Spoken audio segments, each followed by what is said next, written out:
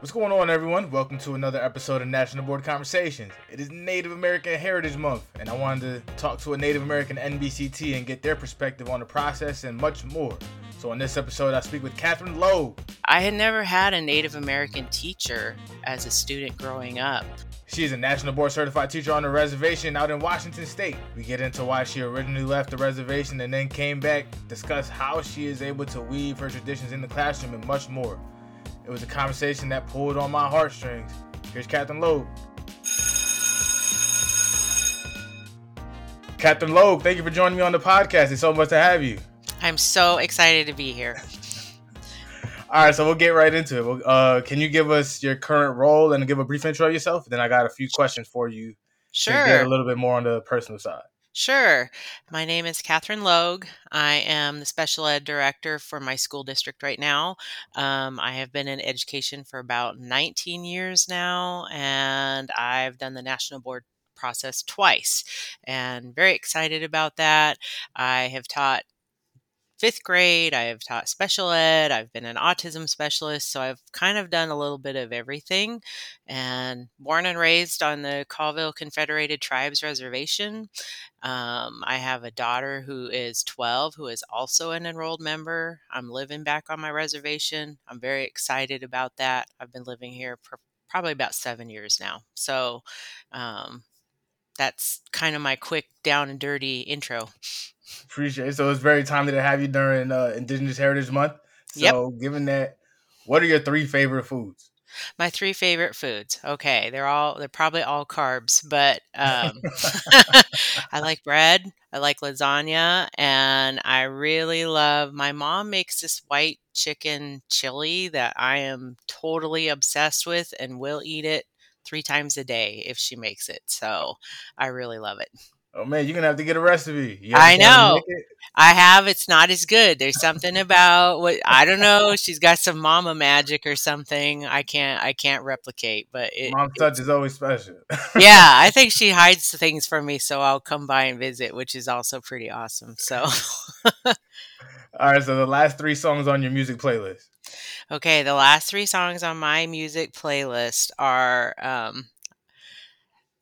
I can't remember. It actually we listen to a lot of traditional music at my house. So we have, the drum group Northern Cree. I really like them.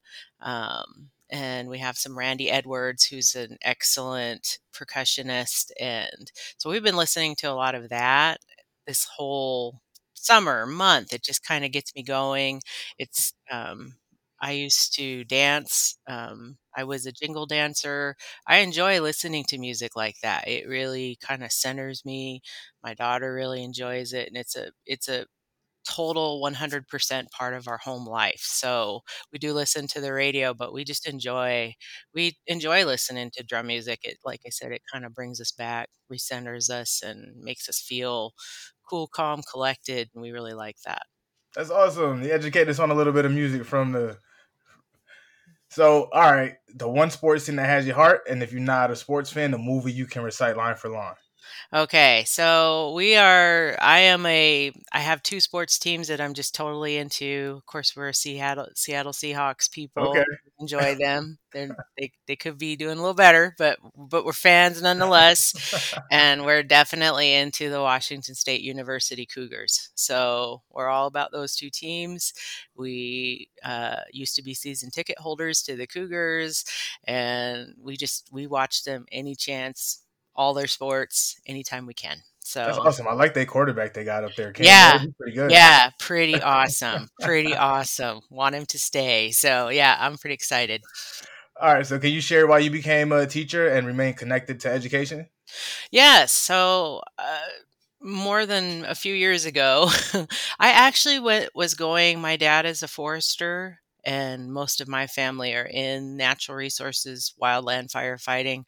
I spent all of my high school time working in forestry as an intern and really enjoyed it. But when I got to college, I realized really quickly that I didn't enjoy all of the coursework. It just didn't speak to me. And I realized that I liked the work, but not the coursework. So I took some time out of college and ended up becoming a reading tutor for Espelum Elementary and loved it. Loved everything about it. And that's the school I went to for elementary school. So I loved it. I loved connecting with the kids. I loved being their tutor. And that actually got me started on this. Maybe I want to be a teacher. I always have had a lot of respect for teachers. And the thing that I love the most about teachers is they seem like they are constantly learning. They're always reading books. They're always curious about things. And I find that to be pretty central to my own nature. So I started to go to school. And then once I got into school, I realized that I kind of had a passion for special ed and elementary ed, and I wanted a way that I could do both. So I got a dual endorsement from Eastern Washington University and was lucky enough when I graduated to I didn't have to sub for a long time. I actually graduated in February and I got picked up for a job in Colfax, Washington, probably in March, and Oh stayed wow. there. Yeah, and stayed there for, 5, 6 years, and it was great. So that was really why I became a teacher. I don't have a lot of teachers in my family, but the other inspiration once I really got going into my classwork was that I had never had a Native American teacher as a student growing up. And I had very dedicated teachers, especially in my elementary school. They came every day. They inspired me. They wanted me to look beyond, barriers. And I have a family that really supports education. But that was the one missing link for me, is not having a face that looked like my own. So that really, really inspired me to, number one, get my education, but number two, find a way that I could return back to my own reservation so that I could be that person that I look like you, I talk like you, I know your family, I know, we see each other at traditional gatherings. I mean, I really wanted to be that fully connected person because I feel like this community has given me a lot. When you go out, I've come from a large family. So when you go out in public, I was always raised that anybody could talk to you. Anybody could tell you that you're not doing the right thing. And I really took that to heart. And I had a lot of people who shared a lot of good conversations with me and always looked out for me. And I feel like this part of my life is about giving part of that back and trying to enhance the community that really gave me a lot. So that's kind of my roundabout, but that's really why I like to be in education. Nah, it's awesome to hear, and having that teacher that looks like you Mhm. will it just connects in a different way. Yep. Like I talked to a lot of friends about the first time I had a black teacher, and it just changed everything for me. Mhm. It changed my whole outlook on who I could be. Yeah. Like, and Yeah. it was great. It's awesome to hear that you want to be that person for other indigenous children on your reservation. That's really awesome. Yeah. So, how has your indigenous heritage influenced your teaching philosophy and practices? Well, I grew up in the seven drum religion, and that is, basically we're really connected to the earth and creator, and we have seasons in our lives. We're in the fall, winter season. So this is when we tell our stories and things like that, when things have slowed down. And I really feel like, our history is oral. And so for me as a teacher, I'm a very oral person. I like to speak about myself. I like to speak life into other things. And I feel like as educators, that's what we're doing every single day is we're speaking life into our students, into their learning. It isn't just a situation where we get out your workbooks and we're going to do page 5 to 6 or whatever, and then we're going to move on. We have a lot of relationships that we're developing all the time and fixing and repairing. And that was definitely part of my culture growing up, that we have respect for ourselves. We have respect for our earth. We respect our teachings. We respect our elders. And we're always constantly learning something. I'm actually not even considered an elder in my family. They still call us kids. and, and and I think that's a good way to think about things, though. It's that constant learning part of us. That's how we're raised to be, that we're just, we're not actually elders till we pass over to the other side in a lot of ways. And it's because we're constantly learning, we're constantly evolving, and that's the way we should be. But we're supposed to be doing it with kindness and compassion. And I really have tried to remember that every time I've walked into this school, that I leave whatever I have on my mind and my heart behind, because I'm touching a lot of minds and hearts going forward, and I want to keep that in my front view at all times, because you really can make a difference by doing something small, and small seeds can be planted all the time, and it's just really important to remember that. So that's part of my culture that really comes into play for me almost every day here. Powerful stuff. You got me here getting real introspective, and we gonna get deep in this podcast. So you're not in the classroom anymore. Why'd you leave? I left because, actually I didn't leave in a bad way. It was an opportunity. Because during the pandemic, our special ed director, who had been here for several years, was transitioning out. And we really didn't have a special ed director for almost a year and a half.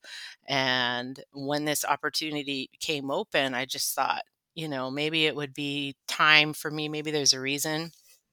I really loved my classroom job, but I really wanted to have this bigger picture view.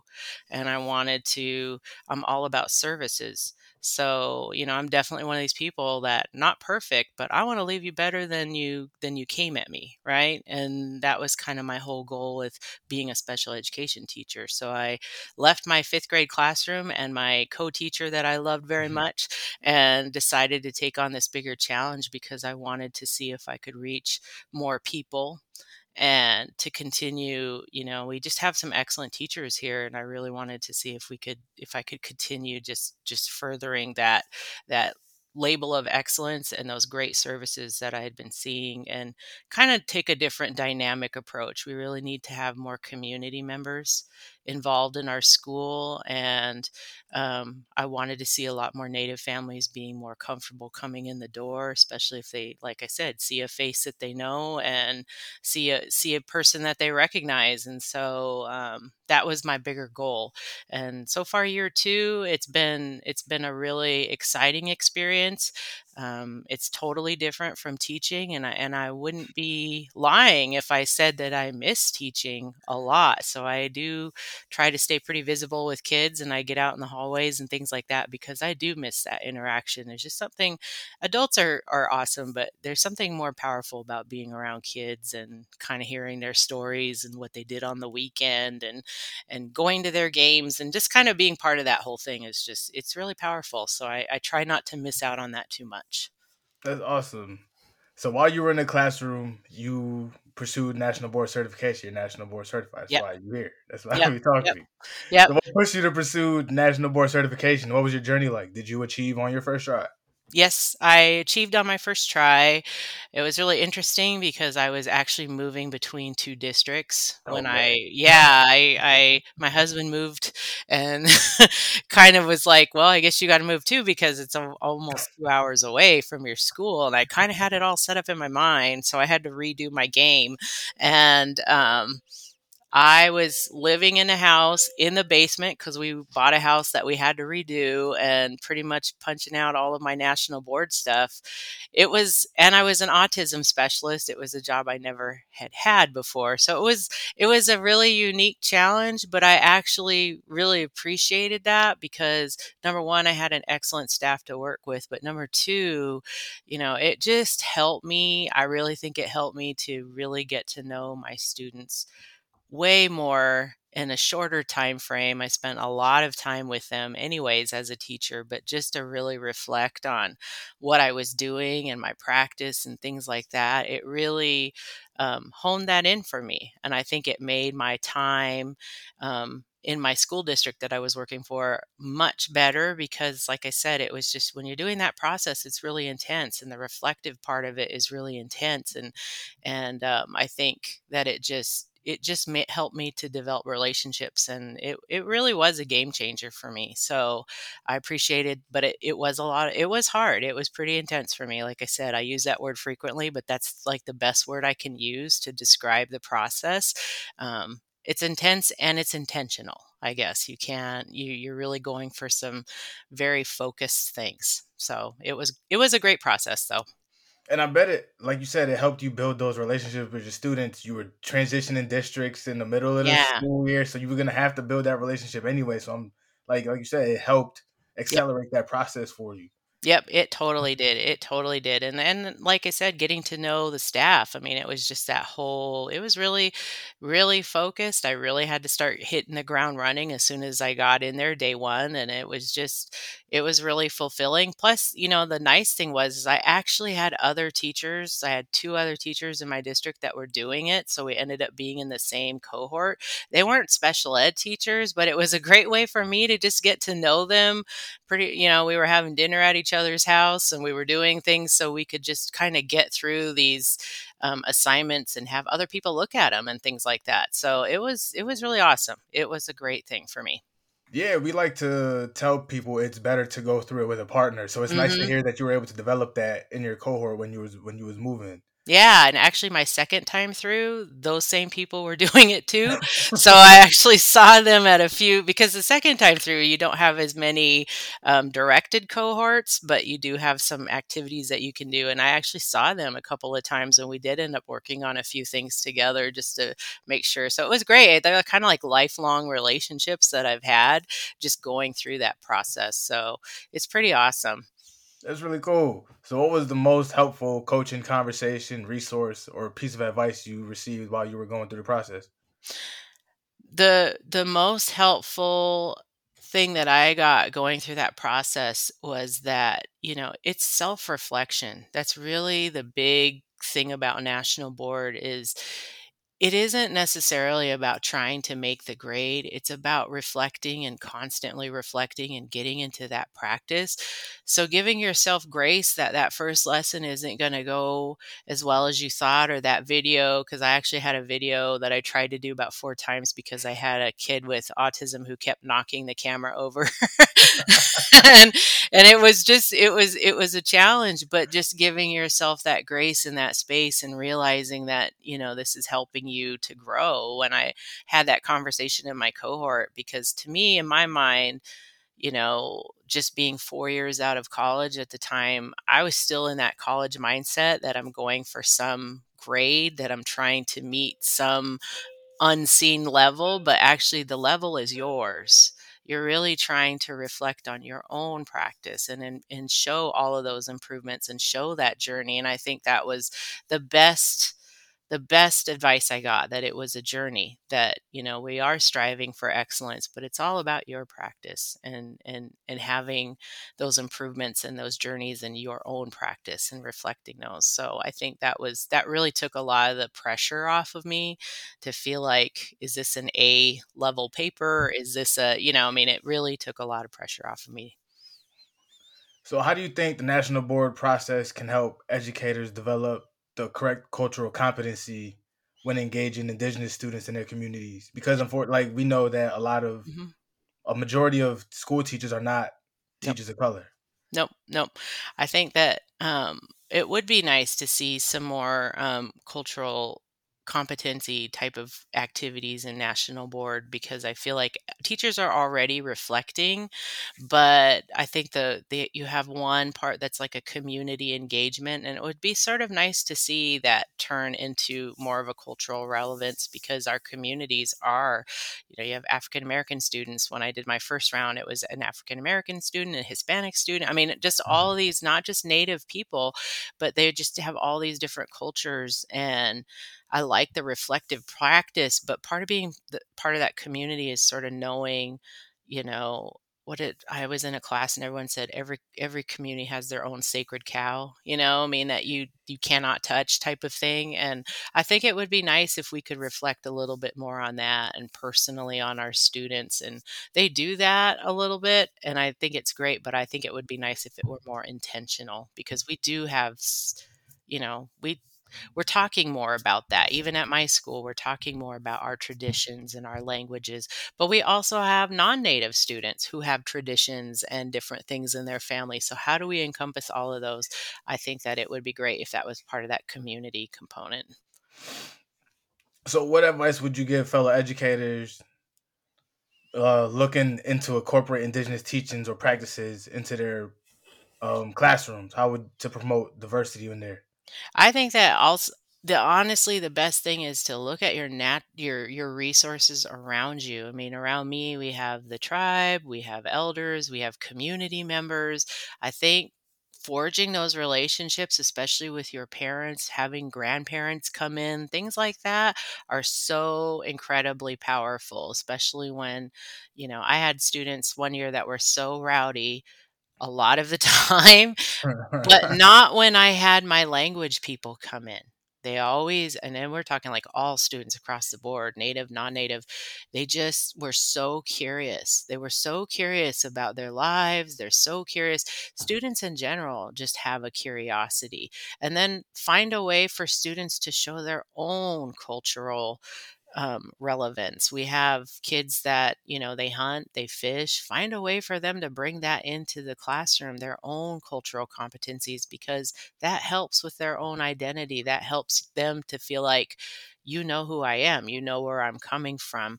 I have students whose families engage in motocross, and that's totally part of their lives. And, I mean, it's just like, Really cool. how can we bring in their life into the classroom because they spend so much time here at school? How do we relate that?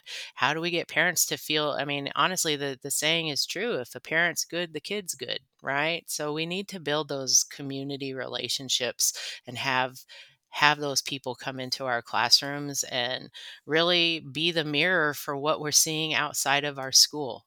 And I think that's really powerful, and I think that it would really help kids in general So are and there teachers. any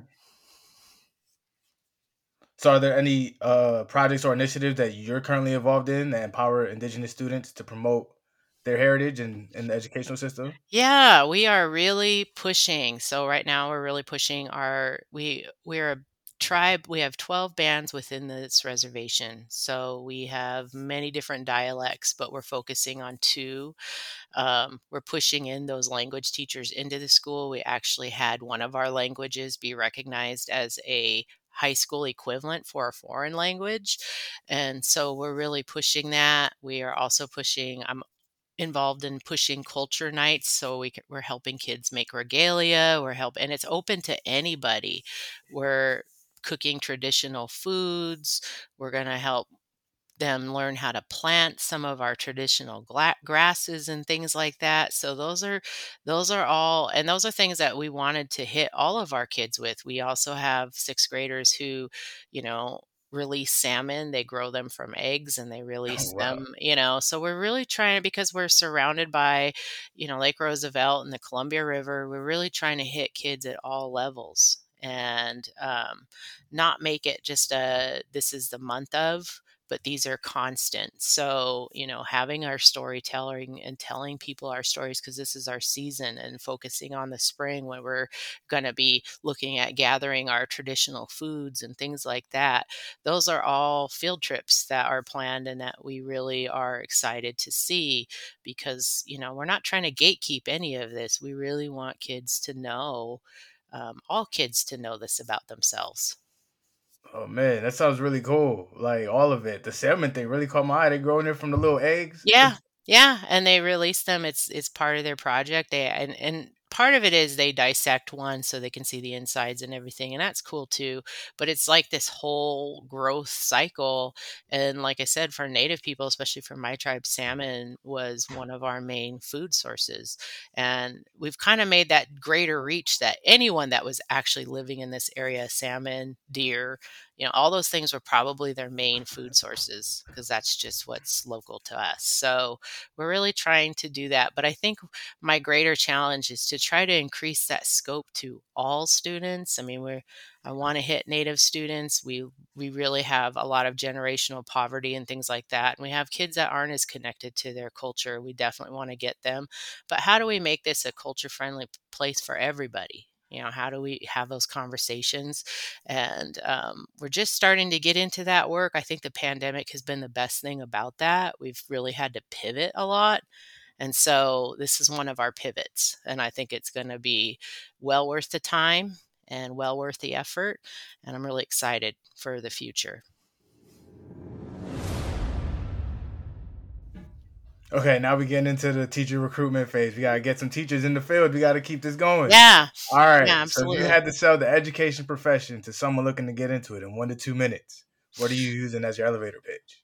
My elevator pitch for getting into education is it is the one field where you know that you have touched someone's life for the rest of their lives. Your impact is forever, and it is for people that have kindness, compassion, and have diligence, and I really think that it's the best profession in the entire universe because of just that connection with people and the fact that I can tell you who my kindergarten teacher was. I'm 45 almost, and I can tell you who my preschool and my kindergarten teacher were, and had good relationships with them. That's the impact that you have, and it's generational, and it's endures time. So that's why education is such an important field, but it's also why so many more people should be involved in it. All races, all walks. Their perspective is powerful. Oh, great. It's great. All right, so we have a feature on the podcast called the shoulder tap. It's when you Hmm. give a tap on the shoulder and let a colleague let them know they're ready for national board certification. On here, we'll give Yep. them a quick shout out and we'll encourage them on social media and other channels to go through the process. So, Kathryn Logue, who are you shoulder tapping? I am shoulder tapping Susan Duclos. She's our business teacher. She does an amazing job. She's kind, she's caring, and she really wants, and she's part of this community. And I really love that about her. And she's just someone that really stands out to me. So that's my shoulder tap. All right, all right. I love to hear it. Kathryn Logue, thank you for joining me on the podcast. No problem. It was awesome. Kathryn was fantastic. The way she was able to weave her Native American culture throughout her stories was excellent. I want to thank her again for taking the time to join me on the podcast, and thank you to listening to National Board Conversations. Please rate, review, and subscribe, and we'll see you next time.